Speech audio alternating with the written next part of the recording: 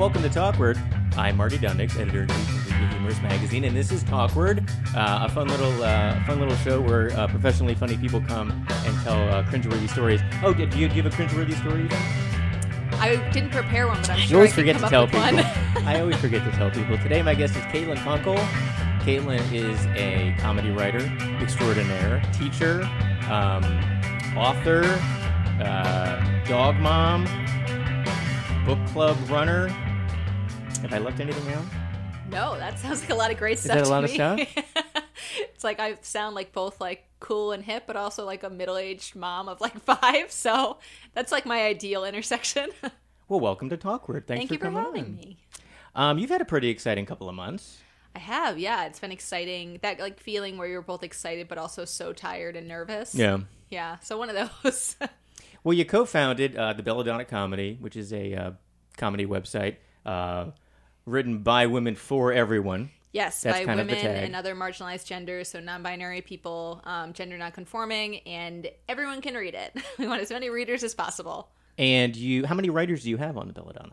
So we've worked with over 200 writers, and we send out a newsletter also every month to anyone who's ever submitted to us, and that newsletter now goes out to over 500 writers.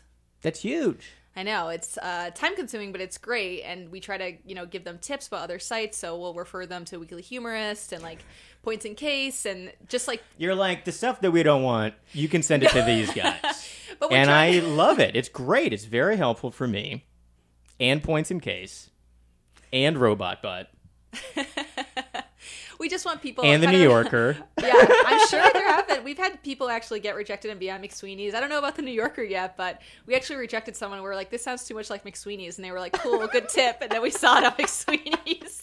Monks is like, I want it. So that feels good. But it's more just like kind of part of our mission is like get more women comedy bylines. So Yeah. we don't really care where they are. We Yeah. just want people to have them. Yeah. I feel like you've found so many people. Yeah. Like it's not just the same, let's say, 10 to 20 people that you always see, always published. It's like new people.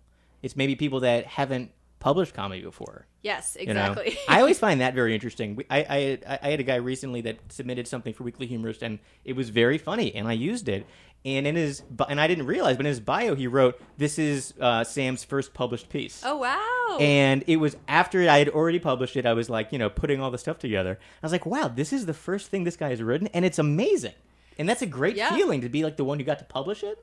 I think there are like different kinds of submitters. I think there's the people who like write literally anything and put it into any sort of written form, and they're like, this is good, and they send it off for submission. And then I think there's people who are like lurkers who like work on things for years and they're always concerned it's not good, and when they finally send something out, it's actually very, very good. Yeah. So we definitely get some people who I think we get a lot of people trying to transition from like journalism into straighter or more comedic writing, so we kind of help them like pump it up and heighten more and be a little crazier. But we've worked with a lot of writers who have never written comedy before. That's incredible. I think it's fun. And it is fun. You guys wrote, so let's talk about the Belladonna. So it's a group of 4 of you. Mm-hmm. And it's Brooke Preston. Yes. Carrie Whitmer. Correct. Fiona Taylor. Very good. Did I say that correctly? Yes. And yourself. The hardest of names, Fiona Taylor. And how did you guys all meet? We met just somewhat. Carrie in a Facebook group said, I want to make a website. And I had been feeling just like I needed to do something else. Like a lot of people in comedy, I'm sure, can relate to this. It feels like your career is out of your hands a lot of the time. Like other people are the gatekeepers, and you don't necessarily have the tools to your own success or failure in your own hands. Mm-hmm. So I wanted to create something that gave me like a little bit more agency. So when Carrie posted that she wanted to start a site, I was like, me too. And then Fiona hopped on, and then I had worked with Brooke when we both lived in Portland, Oregon. So I was like, hey, I know this great woman who lives in Ohio now, who's an awesome writer and also super organized and really fun and nice. And then the 4 of us hopped on an email chain in October 2016, and that was that. We've talked probably every day since then. And you have like a G-chat thing? Like, how do you guys all communicate? G-chat. We don't text very often, and we don't talk on the phone that often. Mainly G-chat. And where does Fiona live? She lives Brooklyn. in Jackson Heights. In Jackson Heights. In Queens, yeah. In Queens, okay. And she's not in our book club. And Carrie's not in our book club. No, our book club, I had to keep some comedy people out because we needed like a little diversity of thought. So yes, Marty and I are in the same book club. It meets in my apartment in Park Slope. Luckily, Marty only lives like 4 blocks away. So close. So it's very convenient, and we meet once a month. And this month is actually your book club pick. I was so nervous about being the one who had to pick the book. And if you've noticed, and it's laughably obvious that the book I picked was like probably half the amount of pages of all the other books that people picked. I'm getting texts from people saying they really like it. Really? Yes, and that they're enjoying like having a summer read because we've been reading some heavy stuff. Like the month we read Lolita, I think was rough on everyone. Yes.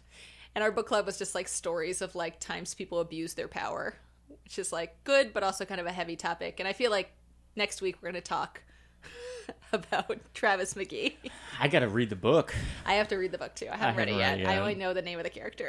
Is your book club schedule like, do you read like 3 days before? Yes. Me too. Okay, good. I'm a fast reader, but now I'm like pushing it too far. Like I started rereading Watchmen last month, like 2 days before book club, and that was way too fast. Yeah, I'm finding myself like, I'll think about how I need to start the book maybe a couple of weeks ahead of time, and I'm like, I got so much time. Yeah. And then it becomes like 1 week, and I'm like, I got like 4 days, I'm fine. And then it gets to be like 2 days, I'm like, Marty, what did you do? I know. And that's when I start getting things on Audible, and I start trying to listen to the book at the same time. Like, maybe I can force it into my brain as quickly as possible. Maybe I can sleep on it under my pillow. Absorb it, osmosis. Yeah, you're like the multiple method one. You'll like read it and listen to it. because I'm so late. I'm just like speed reading. I bet this is a really good Audible book though, just from what I've read off the back of the book. Yeah. You know the blurbs. So the book is The Blue Goodbye, right? The Deep Blue Goodbye. The Deep Blue Goodbye. I had a hard time finding it at Books Are Magic, but someone helped me and I found it. Oh, did you find it? It was classified in mystery, not fiction. Yeah, it's mystery. Okay. Well, yeah, it's mystery. Okay. It's a good book though, and there's like 25 of them or 30 of them. Okay, like great. It's a big series. I look forward to reading it next Monday and Tuesday and Wednesday morning. And Wednesday afternoon, right before. As I'm walking the dog, just like mainlining the last few pages before everyone comes over. Yeah. So you guys had this big moment where you wrote something for. Did you write it for the New Yorker? You just wrote something. We wrote a piece together that started in GChat, and the 4 of us have co-written quite a bit now, and so we're really good at it. And I think we were like talking about like getting a sponsorship, and we wanted like someone to deliver LaCroix to us, and hopefully it would be Tom Hardy. And someone's like, "Oh, great, that's like erotica for women," and we all laughed. And then we like pitched a few more jokes on it, and I was like, "Oh, this is good. I'm going to dump these into a Google Doc." And then we just started shaping all of them, and it became a piece that I think initially was called like Porn for Liberal Women, which is not a good name. No. Your name's great. It took a few iterations, and then we submitted that to New Yorker, and they, even though they liked it, they said no, which turned out to be good. And then we changed the title because McSweeney's has like a famous piece called Porn for Punctualists. Mm-hmm. So we had to take porn out of the title. And so we literally came up with New Erotica for Feminists out of necessity. And that was good too, because then we like adjusted the piece to like put it more into like erotica tropes. Yeah. And then that went on McSweeney's in February and went viral, which has never happened to me before. Really? In all my years writing on the internet.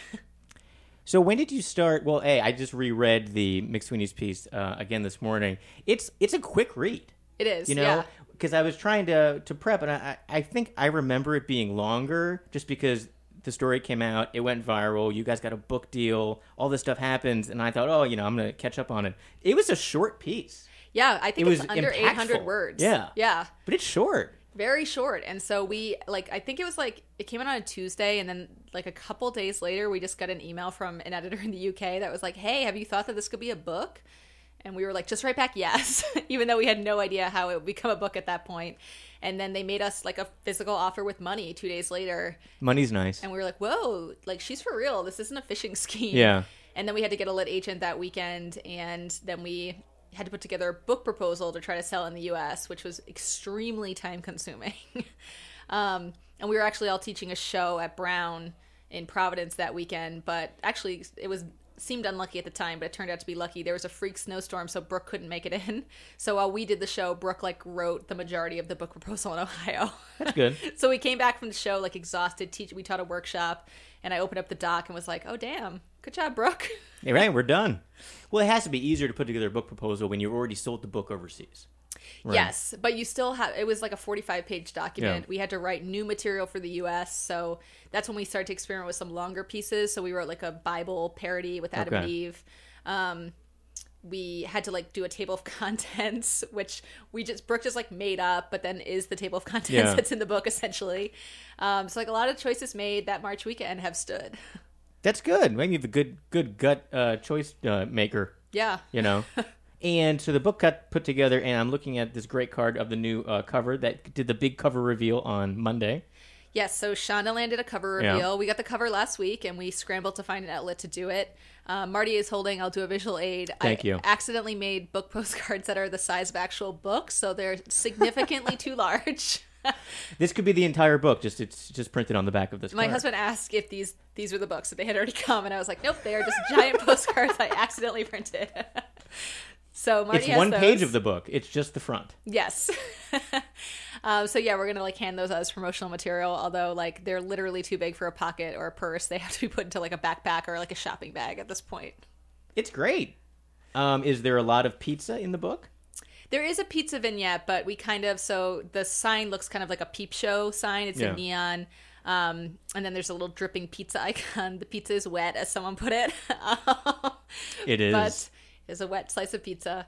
But we needed something that like wasn't erotica, so like lips couldn't Right. work, because that is like associated with erotica. So we're like, what's our erotic ideal? And it was a good piece of pizza. No argument. That's great. Yeah. And then I noticed you guys have been doing great promotion. You have your own Start 'em Instagram up. and Twitter. At And New Erotica for Feminists on Instagram, at NEFF the book on Twitter. And we're just rating things erotic or not erotic. So Elon Musk making those Republican super PAC donations is not erotic. not erotic. However, Mamma Mia #2, here we go again, getting great reviews, is erotic. It is erotic. So yes, we're just going to be rating things as we go. Erotic, not erotic. This And is then fun. on the Instagram, we're just like posting photos of famous people and then claiming they're reading the book. So, Yeah, I saw the one from Paul Newman. thank you. I did that one. I was happy. There's That a was a lot very- of photos of Paul Newman reading. I felt very blessed. He's a big reader, that Paul Newman. Big. We actually had a Paul Newman vignette in the book about having sex with his ghost in the Newman's Own salad dressing factory. But that was cut because the UK does not have Newman's Own. Oh, they wouldn't get it. So yeah, we're going to have to use that as a promotional piece. Okay. Cut, because it was too hot for the UK. The notes we get on this book are so, like, we just got copy editing notes yesterday, and Carrie called her dog Rebo her biological son, and they were like, we don't know if this is actually your son or you call your dog your son. It's only correct if it's actually your dog. We're like, okay, we can just accept that edit. We can take that. Was it really hard? How long did it take to write this? Because you sold the book and you had not written the book yet. No, we had written So like you another had kind of bitten off 2,000 something. Yeah, 2,000 words in the process of doing the proposal, which was good because then we had to deliver like a week after we signed with the U.S. agent the first batch, and we are like, okay, good thing we did that 2,000 words. But we ended up delivering 13,000 words in about 3.5 months. That's a lot. I know, and they're all jokes. It was tough. Is the structure of the book in relation to the original piece? Are they just is each thing much longer? Like each little joke, is it just a whole little section, or are all the sections themed? They're themed. Okay. So we have like, I don't know if I can name all of them, but we have everyday erotica, which a lot of the ones from the original piece fall into. So like, you know, just LaCroix, Tom Hardy. pizza man not being inappropriate. Then we have parenting.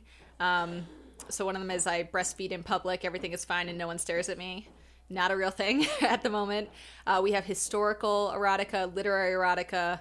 And then there are 2 other categories, but I can't remember them right now. We're just going to have to wait and get the book. There's sex and dating erotica, and then Okay. there's one other one. Pop culture. Pop culture. Yeah. Have you already thought of new things that you want to put in the next book? We had some that we had to cut. I was trying to write one about a manic pixie dream girl who was in therapy because she didn't want to be a manic pixie dream girl anymore, but I like to make it adhere to an erotica trope, it had to seem like she was going to have sex with her therapist. I just like couldn't make that happen. And then some, like I wrote one with Nancy Drew doing sex ed with the Hardy Boys, but the editors were like, that's just a bunch of minors Yeah. talking about sex. So Not going to happen. yeah, for like class and dignity reasons, we had to cut some. Now you know where the line is, you know? It's hard as I'm sure you know as a comedy person when you talk to like normal people, you're like, oh, my sense of what's appropriate is like a little off. Right. Yeah. You can kind of test the waters pretty quickly, and you're like, oh, that didn't work, huh? Especially when you are surprised at what doesn't land. Like you say something and just silence. You're like, huh, did not expect that. Yeah, or that like they was a laugh solid at something that is completely stupid. Yeah, And they or think totally that's funny. banal. Yeah. Yeah, like some of the stuff, like the breastfeeding one, we kind of threw that one in, and they were like, we love this. What an essential truth. And we were like, oh, we were worried that one didn't have a good enough joke. Yeah. But They're like, that one is kind of filler, actually.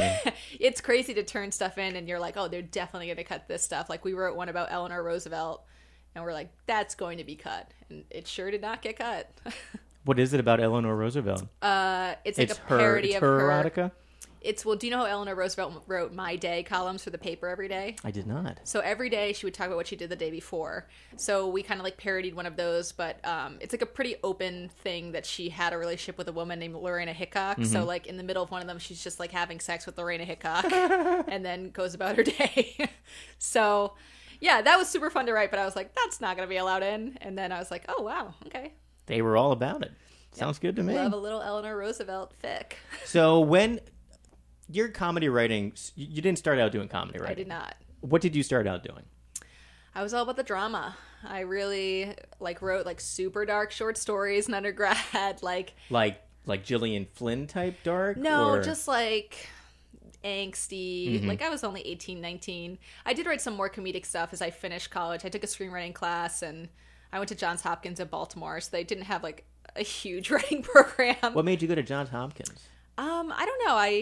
I liked Baltimore when I went down there, and I kind of have this, I'm super competitive, so I was like, I need to go somewhere where there's really smart people who I can compete with all the time. My mom was like, okay, then you should go down there. And it turned out to be good because I eventually met my husband there. So, but yeah, most of the people I went to, no joke, I went to college with are now pediatric neurosurgeons. Yeah. So took a different path. Yes, definitely. And then you went into comedy writing from college? No, took an even longer detour. What did you do after college? I did this thing called a Fulbright teaching assistantship in Indonesia for a year, and I just moved to Indonesia and taught English in a Muslim public high school for a year. That's interesting. It was interesting. You're just gaining tons and tons of background to make jokes about later. Yes, and just that's where I learned to teach, honestly. We went to Jakarta for 6 weeks, and they were like, cool, here's basic Indonesian to get around cities where no one knows English. Here's how you teach. Here's how to control a classroom of 45 kids. All right, you're going to get out of this little plane and fly to the far side of Java. See you later. Have fun. Yeah, so that was a big learning curve. And you did that for a year. Mm-hmm. And then you came back here. And then I went to Northwestern and got my MFA in writing for the screen and stage. Straight up only wrote dramatic things. Wow. Really just burning through a lot of runway money. Do you just have a ton of scripts laying around? Yeah, that are just not good, and I don't want to deal with them. That are not good. Yeah. Well, they're so dramatic. And at this point, I'm only 20. I'm still 23, 24. What are the kind of topics that you were writing these plays about? Oh my God. I do remember, we want to talk about an embarrassing story. I wrote, Sure. So in theater, the fourth wall is the audience. Right. I literally, the first time I wrote a play, was describing stuff that was, hanging on the fourth wall. And they were the fourth wall is the metaphorical wall between the theater and the audience. And I was like, oh, damn, never heard that before. I also pronounce Deus Ex Machina, Deus Ex Machina. I like your way better. Never heard of this stuff before. Yeah, it was people in my program were much older than me, and they were way smarter than me. Yeah. Again, it's like how I feel about me in book club. But it's fun. There's some freedom in being I was oh, I'm straight up the worst person here. I don't need to worry about my spot. I'm 12 of 12. Yeah. The one thing I noticed I was really very good at was I was really good at giving notes. Mm-hmm. That was something that just even if I couldn't write a good screenplay, I understood structure and I could give notes to other people that made perfect sense. So that was cool to learn. I was like, you know what, your writing sucks, but these are solid notes.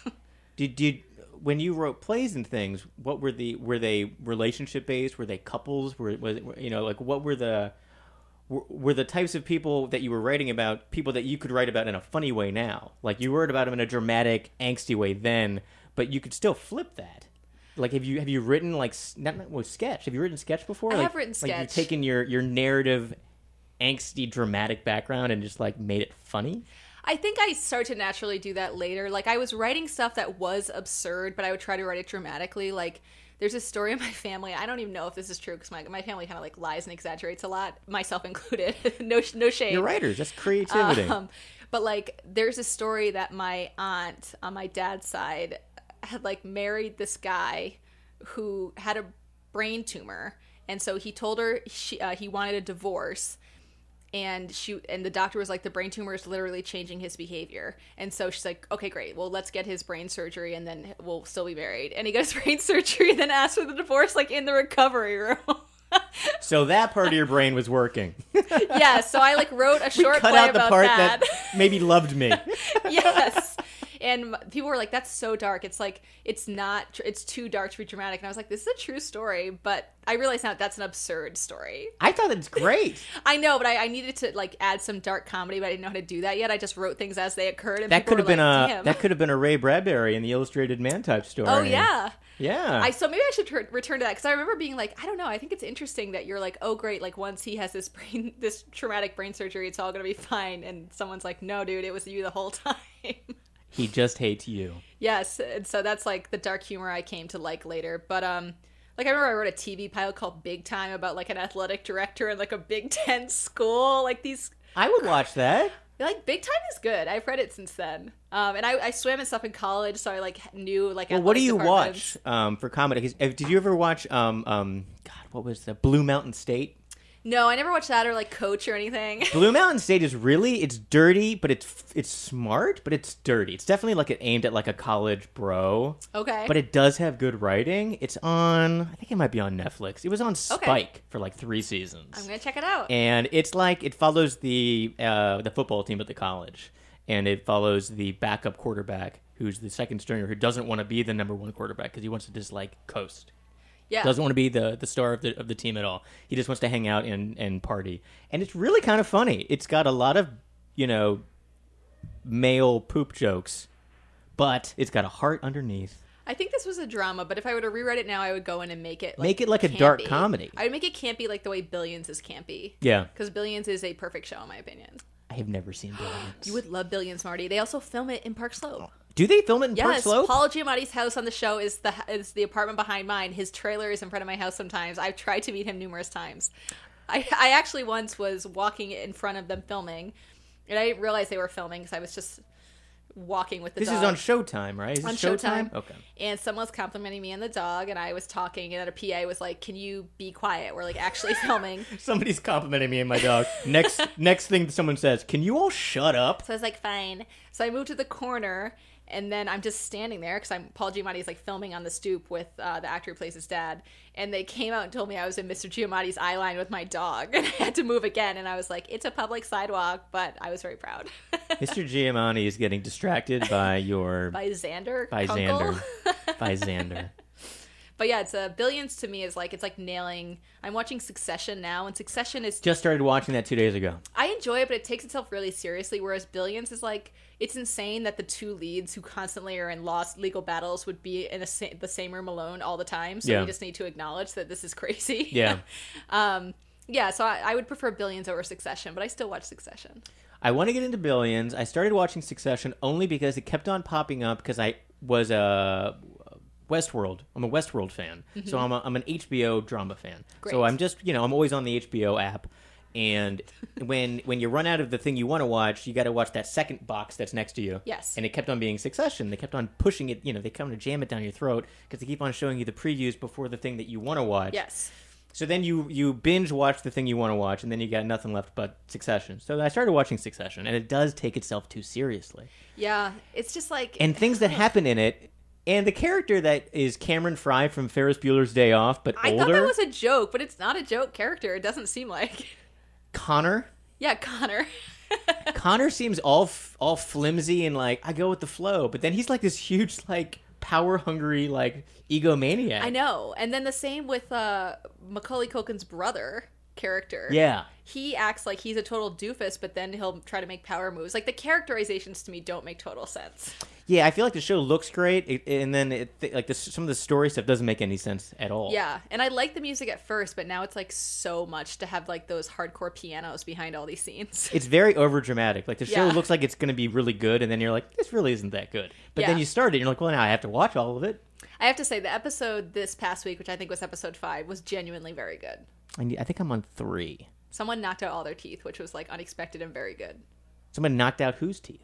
Someone knocked out their own teeth. Oh, that's insane. Yeah. Ooh, I'll watch that. Okay. Well, I'll watch Yeah, that that's a big. I know how to get you hooked. Ooh. So you start doing the comedy writing. What's the first thing you wrote? I started to. So basically, I finished my MFA, and I'm like, I finally at that point go see a Second City review, and like the second I see that, I'm like, no pun intended. I'm like, oh, this is the kind of writing I want to do, like this satirical, really focused writing. So at that point, I had a production grant from school that I was supposed to make a short film with, but I just used all the money to take the entire sketch program at Second City, which takes 13 months. Yeah. So this was in Chicago? This was, at this time, I lived in Chicago. Yes, Okay. this is in Chicago from like 2009 to 2012. So you did almost like an immersion comedy program with them. And is that like an everyday? Like what's the school like to be in the Second City curriculum? Like what's that? So how do you get taught how to be funny? Yeah, they really take it slow. So Yeah. sketch is 6 levels that are 2 months long each, so literally a year, and you meet once a week for a year. And you start with just the first level. You don't even write a sketch really. You just start learning characters and like how to heighten. And then level 2, you're just kind of writing a bunch of sketches. Level 3, you learn different forms like fish out of water and things like that. And then level 4, which I think is the best level, you write from personal experience. Like you put yourself and people you know into the sketches. And then level 5 is pre-production on a show. So 5 and 6 you do with the same group. And then level 6 you produce a show that runs for a month in one of their theaters with like 100 seats. So Wow. for a month you get to see 4 shows of your sketches produced, which to me is like the most valuable thing you can ever have. Yeah. They sell out, even though they usually get like an 8 p.m. on a Friday slot, so a good time slot. And I feel like I learned so much. Like I've independently produced things for years. I feel like everything I'm doing marketing with this book I learned there. Like I learned so much. That's incredible. Yeah, and it was just like Chicago is such a cheap place to live in a lot of ways. So I was like working in fundraising at a theater, making like 30 grand, but like loving life, living high on the hog. So, I mean, I guess you can see how so many people have come out of the Second City program and been so successful. Like, do they just have a really good way of being able to break down comedy and be like, do people stay in the entire immersion like system? Like, do they do all the classes you did? Or do people kind of burn out, or do they do the entire thing? I think people tend to do. So I never even did the improv program. I took the first few levels, but at that point in my life, I wasn't ready. I was like 26. Improv seems like a whole different monster. It is. So sketch, they teach you like brainstorming techniques that I literally still use and teach today that are so basic. But I just think it's such baby steps that it's, even if, and I was so bad at writing sketch for like literally the first 6 months. Like if I hadn't prepaid the whole program, I would have been like, girl, get out of here. Yeah. So knowing that it was going to take me a year, I think took the pressure off. They were like, you're all bad. You all are bad. And I think they do that in improv too. They're just like, look, no one here is a superstar. Yeah. We're starting from scratch. Whereas like I've gone through the UCB improv and sketch program, and it's like literally by halfway through the first day of improv 1, you're doing scenes. Yeah. So it's a different type of teaching style. And so you go through the whole thing, and you're having, what was the show that you made that they ran? What was that about? It was called Dopium of the Masses. Okay. And it was like kind of like a loose like social media is making a stupid theme, which was like pretty hip in 2010. Very hip in 2010. And then I went on to produce. So the Second City style of naming things is like always pun based. Okay. So they have like reviews called like Between Barack and a Hard Place. Ah. My favorite one is Slaughterhouse 5, Cattle 0. So you tend to give your reviews like pun names. So I did one called Comfort Zone Defense, North Polar Disorder, which I realize now is like not a super sensitive name. Regret that one a little bit. Hey, we were kids. What did we know? And then there's some other ones. I did a whole bunch of them, but yeah, I just self-produced at like various theaters around Chicago for like 2 more years before I moved to Portland, Oregon. So. And then you moved to Portland. Now you had met your husband in college. We had gone to college together. Okay. I feel that we did not meet. My husband has what I feel is a false memory of us meeting one night. Oh. At a party called Golf, where before this became illegal, you would go between all I like that you prefaced the story with that. So Baltimore, Hopkins now has more housing, but at the time, almost all the students lived in row houses.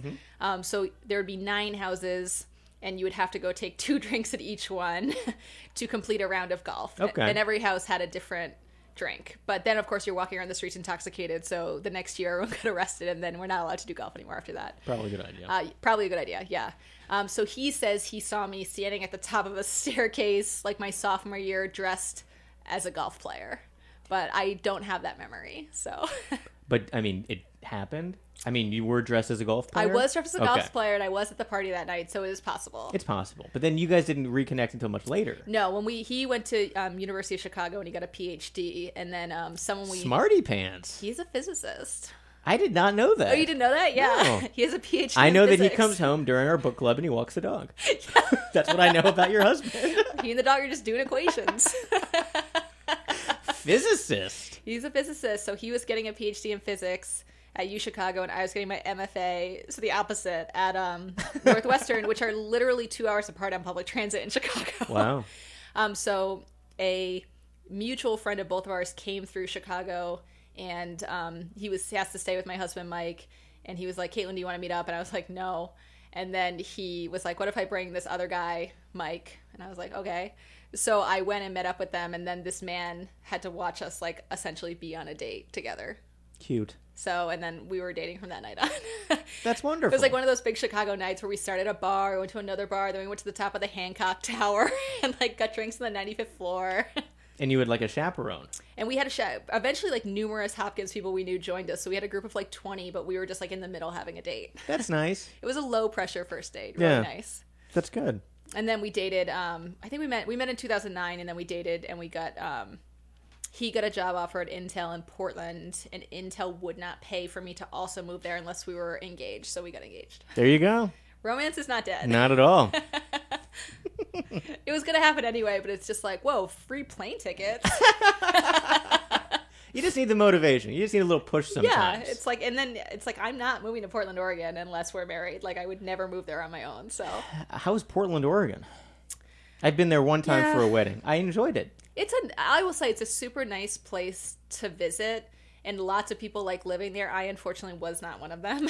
They have good public transportation? Not really. No? It's a streetcar, and they have terrible traffic problems, so the streetcar doesn't have its own track, so it gets caught in traffic. Oh. I only took it once when I was there. Well, I walked most places because it's pretty small. Yeah. It's good. I think it's like to me, Portland had not a lot of diversity, and I mean that of like people of thought. Like, I didn't find it a very stimulating place for me personally. That doesn't mean it's not a stimulating place, but for me personally, it just like wasn't giving me what I needed from a place. So you guys moved from there to New York? To New York in 2016. Okay. Yeah, he had to move first because he got a job, and I was teaching at a college. So you taught writing? Yes, I taught at a school called Pacific Northwest College of Art, and I actually, my mom saw an ad on Craigslist looking for a professor, and she sent it to me, and I was like, Mom, that's a scam. And then, no, it wasn't a scam. I got an assistant professor job on Craigslist. Did you question the school on the interview? Like, I found this job in a posting on Craigslist. I was trying to buy a couch, and I ended up getting a job. And they were like, yeah, we're just like trying to throw out a wide net. And they're like, it's a pretty wide net. And they were like, what do you want to teach? And I was like, modern comedy and satire and dystopian fiction. And they were like, get it, girl. And that's what I taught. And then I taught screenwriting too. Cool. Yeah, like straight up dystopian fiction. Like World War Z is one of my favorite books, and now it's like we're just reading World War Z. Yeah. And like Station 11, The Giver. What else do we read? Children of Men, the book, but then also watch the movie because the movie's great. I have not read World War Z. World War Z is one of my favorite. Did you like the movie? No, I almost said movies. It's one of my favorite books. The movie I think is okay. Okay. However, I personally believe, and have believed this for many years, that it should have been an HBO miniseries. I feel like that now, seeing how HBO does things, I feel like that for a lot of movies. Yeah, and the thing is, so they had to create the Brad Pitt character, and ironically, when I was in grad school, I worked at a production company that produced that movie, so I read early versions of the script before I read the book. Mm-hmm. So I know that there were other versions. Yeah. So they had to create this character for Brad Pitt that isn't in the book. In the book, everything is split up by country, so they could have done like an HBO series of like the week that China covered up Yeah. the first outbreak, and that would have been amazing. I understand you need some characters, but yeah, I'm real lost opportunity in my opinion. I think about this a lot. I feel like, and because you watch the HBO, I do, yes. so are you up on Sharp Objects? I haven't started that yet, but I have read the book. Looks great. I feel like what HBO is doing, and what I guess what a lot of like the Netflixes and all these folks who are putting together more of a season of a thing on like a book, they're doing better at adaptations overall. Yes. You know, I like think, instead of gutting a book and make it into a movie, Yeah. they're much more not changing the book as much as they used to. I'm seeing. yeah, and I think also like the ability to do any amount of episodes. So like I think Big Little Lies was like 8. I think some of them are like 6 or 7. Like it really does seem like they're able to like choose the best format for the material as opposed to like how would you like World War Z does not work as a movie. Yeah. I mean, how it's can like- we make this gigantic book into 90 minutes? Yeah, and it has like sweet parts of it. Like the Israel scene is amazing when the zombies come over the wall. The plane crash is awesome, and I don't like to fly, but still, I thought that was awesome. I thought the opening in the city was awesome, but Yeah. just like did not hold together. Sorry. I didn't see the movie either. You should. The movie is good, and I think that the scoring is good, the music is good, but yeah, story wise, does not hang. Do you have people who influence you who are writers? Like who do you like to read? Who are satirists who you've kind of crafted maybe the way that you approach a topic?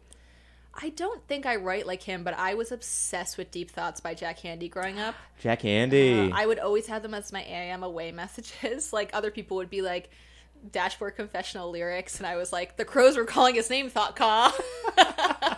People were like, what's that? I'm like, it's a deep thought. Those are great books. Yeah, and just his whole, I'm not an absurdist, but like his whole way of spinning, I feel like I learned to write a joke from him. Like Yeah. the surprise, the reversal. Yeah, the surprise at the end. Yeah. Is there a formula for writing that you teach? When you teach people, Yeah. because you teach people how to write comedy. Yes. And like, what is, we can give you a plug, because you write, what is the, it's a online course. Yes, I wrote The the Second online City. satire writing course for Second City. So you can take the classes from anywhere in the world. And how many people are in the classes you teach online? Usually 15 per term, Okay. How long is a term? a month. Okay. And then there's like 3 levels, but sometimes right now we have 2 full terms open, so there's 30 people. And Brooke Preston teaches the other ones. So You created this course. I did, yeah. And I wrote now, it. and Brooke was one of your students. Mm-hmm. And now she teaches one of the courses. Yeah, she graduated. That's amazing. Yeah, and that's what I have to say. Like, even though I wrote just fully dramatic crap during grad school, like, I did learn how to craft a curriculum. And then when I went to Indonesia as well, like, I learned how to, like, create a curriculum actually built for learning, which I don't think a lot of comedy people learn to do. Yeah. So that's a skill I'm really grateful I got from grad school. So if you can give a writing for the internet a quick first lesson, what's the first thing that you tell a writer who wants to write for the internet to do in your class? Well, you have to read for the internet, first of all. Like, you have to read every day, even just headlines, New Yorker, McSweeney's, Weekly Humorist, The Belladonna, like... Thank you. Especially, you're welcome. I think when there's, like, a hot breaking topic, see how every site hits it? And then the things to look out for are, like, what is the point of view of the author? What are they saying to you? What is the comedic premise? What is the unusual heightened thing that's in the title? And what is the format of the piece? Is it a monologue? Is it diary entries? Is it dispatches? Like, almost always the format of the piece is in the title. Yeah.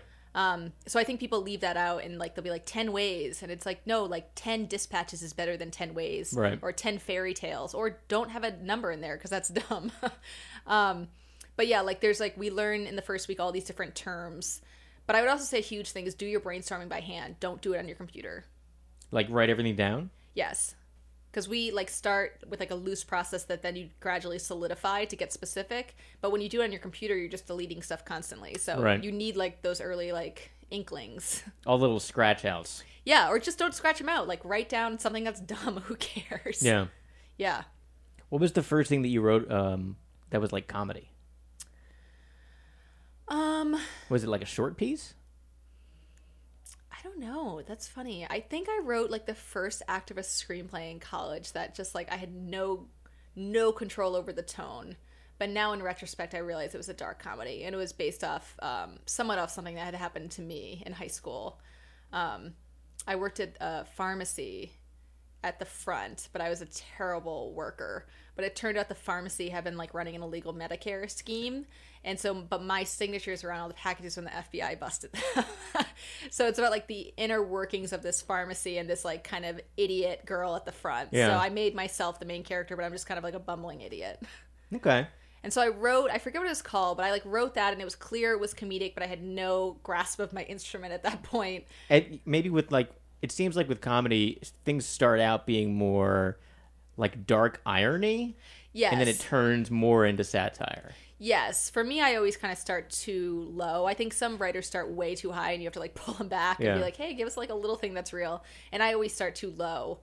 So I know that's like kind of my Achilles heel. And then I have to like make everything like 20% higher. Mm-hmm. Yeah, I know that at this point I'm like anchored in reality. And I'll completely, well, are you trying to write for other sites now? Or are you 100% focused on Belladonna stuff and book stuff?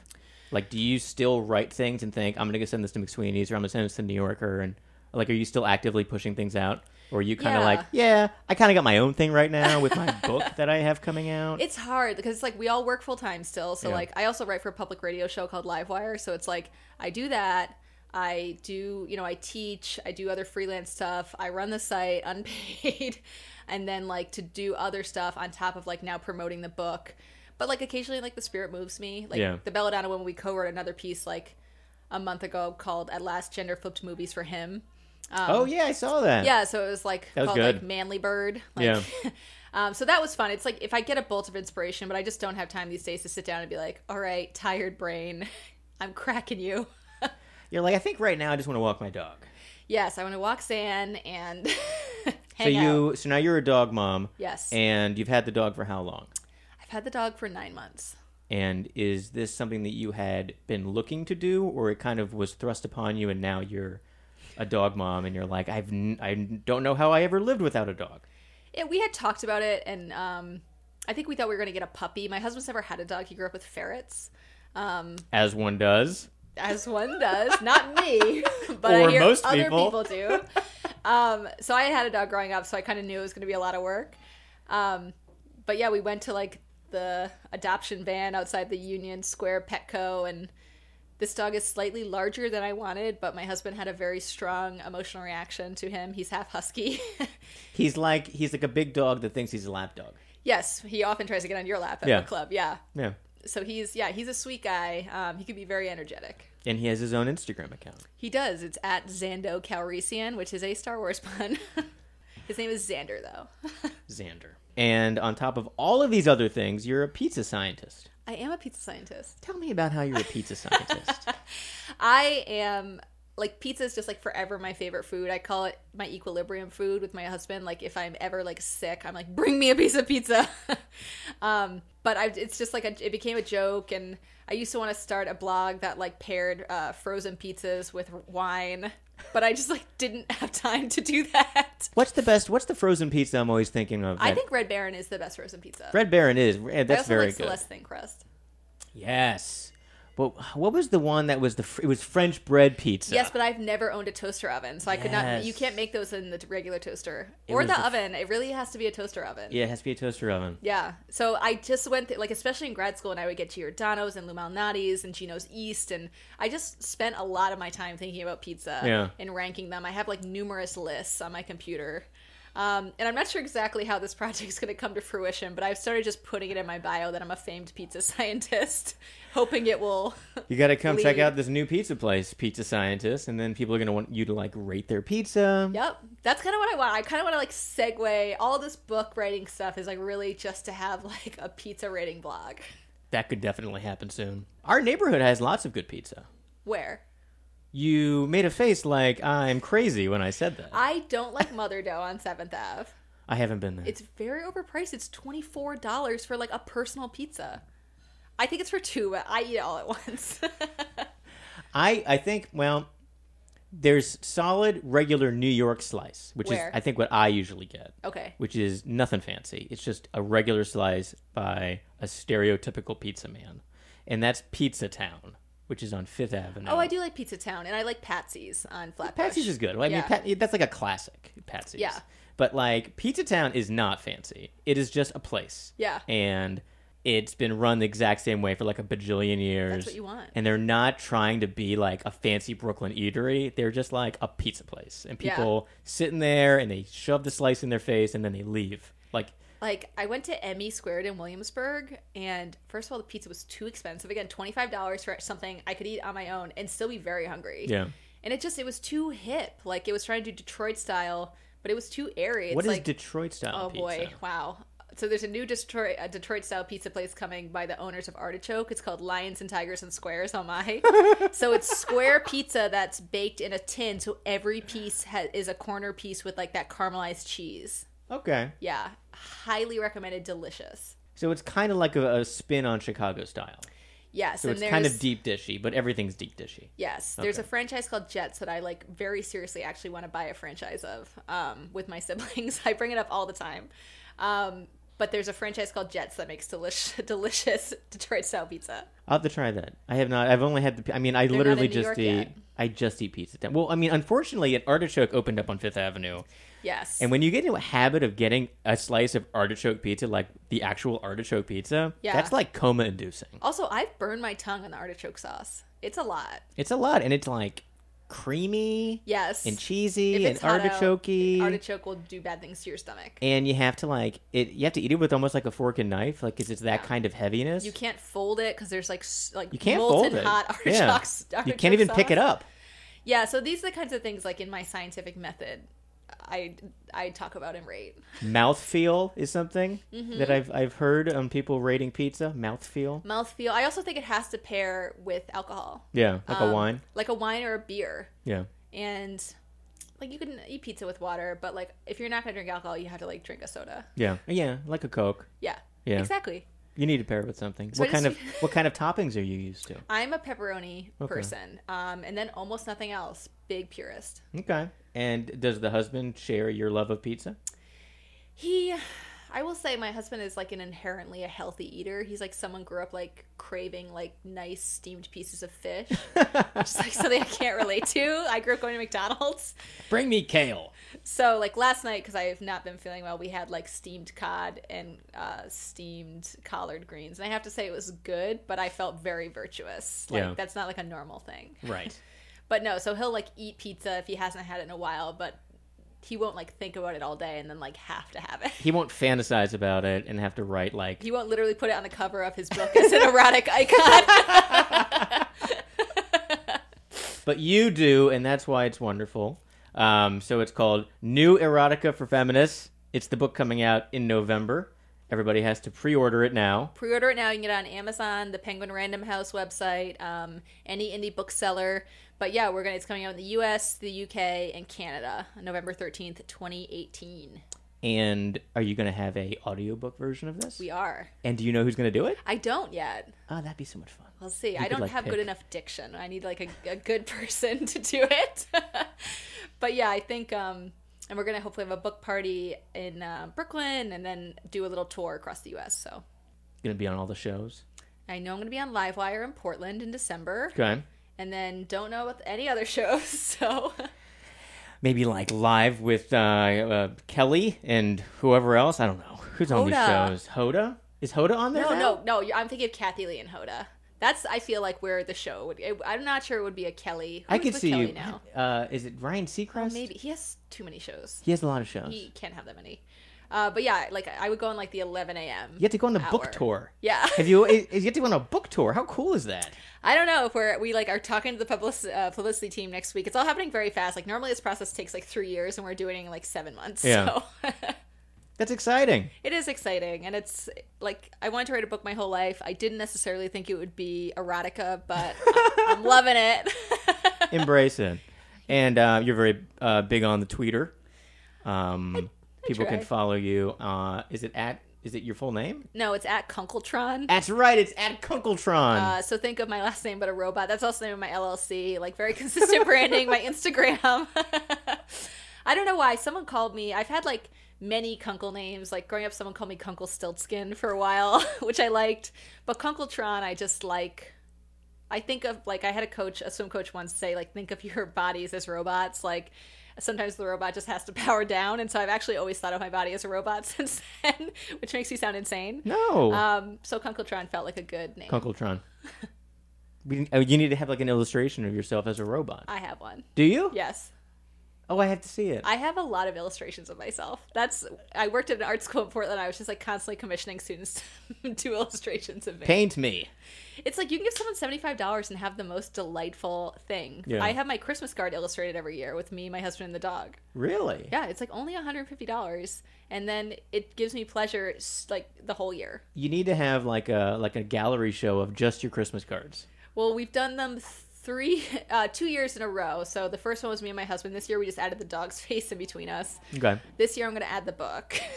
So we're just adding icons to the original illustration. Just a growing family. You got to have fun, Marty. You know what? You do.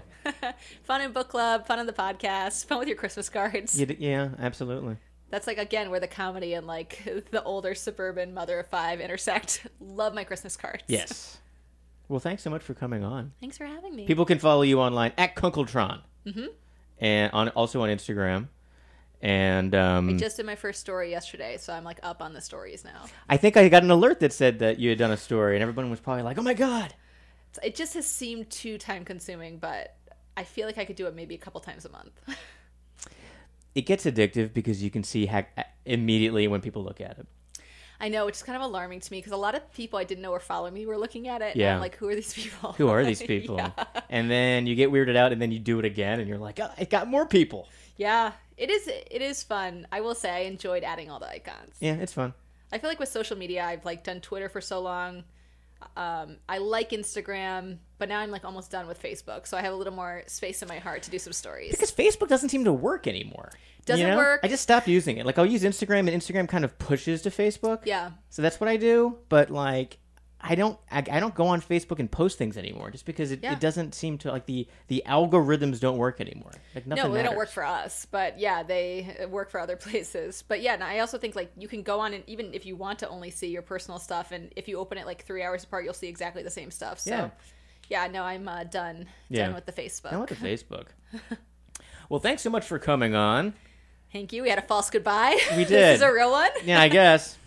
Thanks for listening. This is Talkward. Please. You have an email newsletter I wanted to ask you about. Oh, yes. So tell us about the email Another false newsletter. goodbye. And people can sign up for your email newsletter. Yeah, so it's just, I started to put together this newsletter of just comedy and satire writing tips. So I interview people.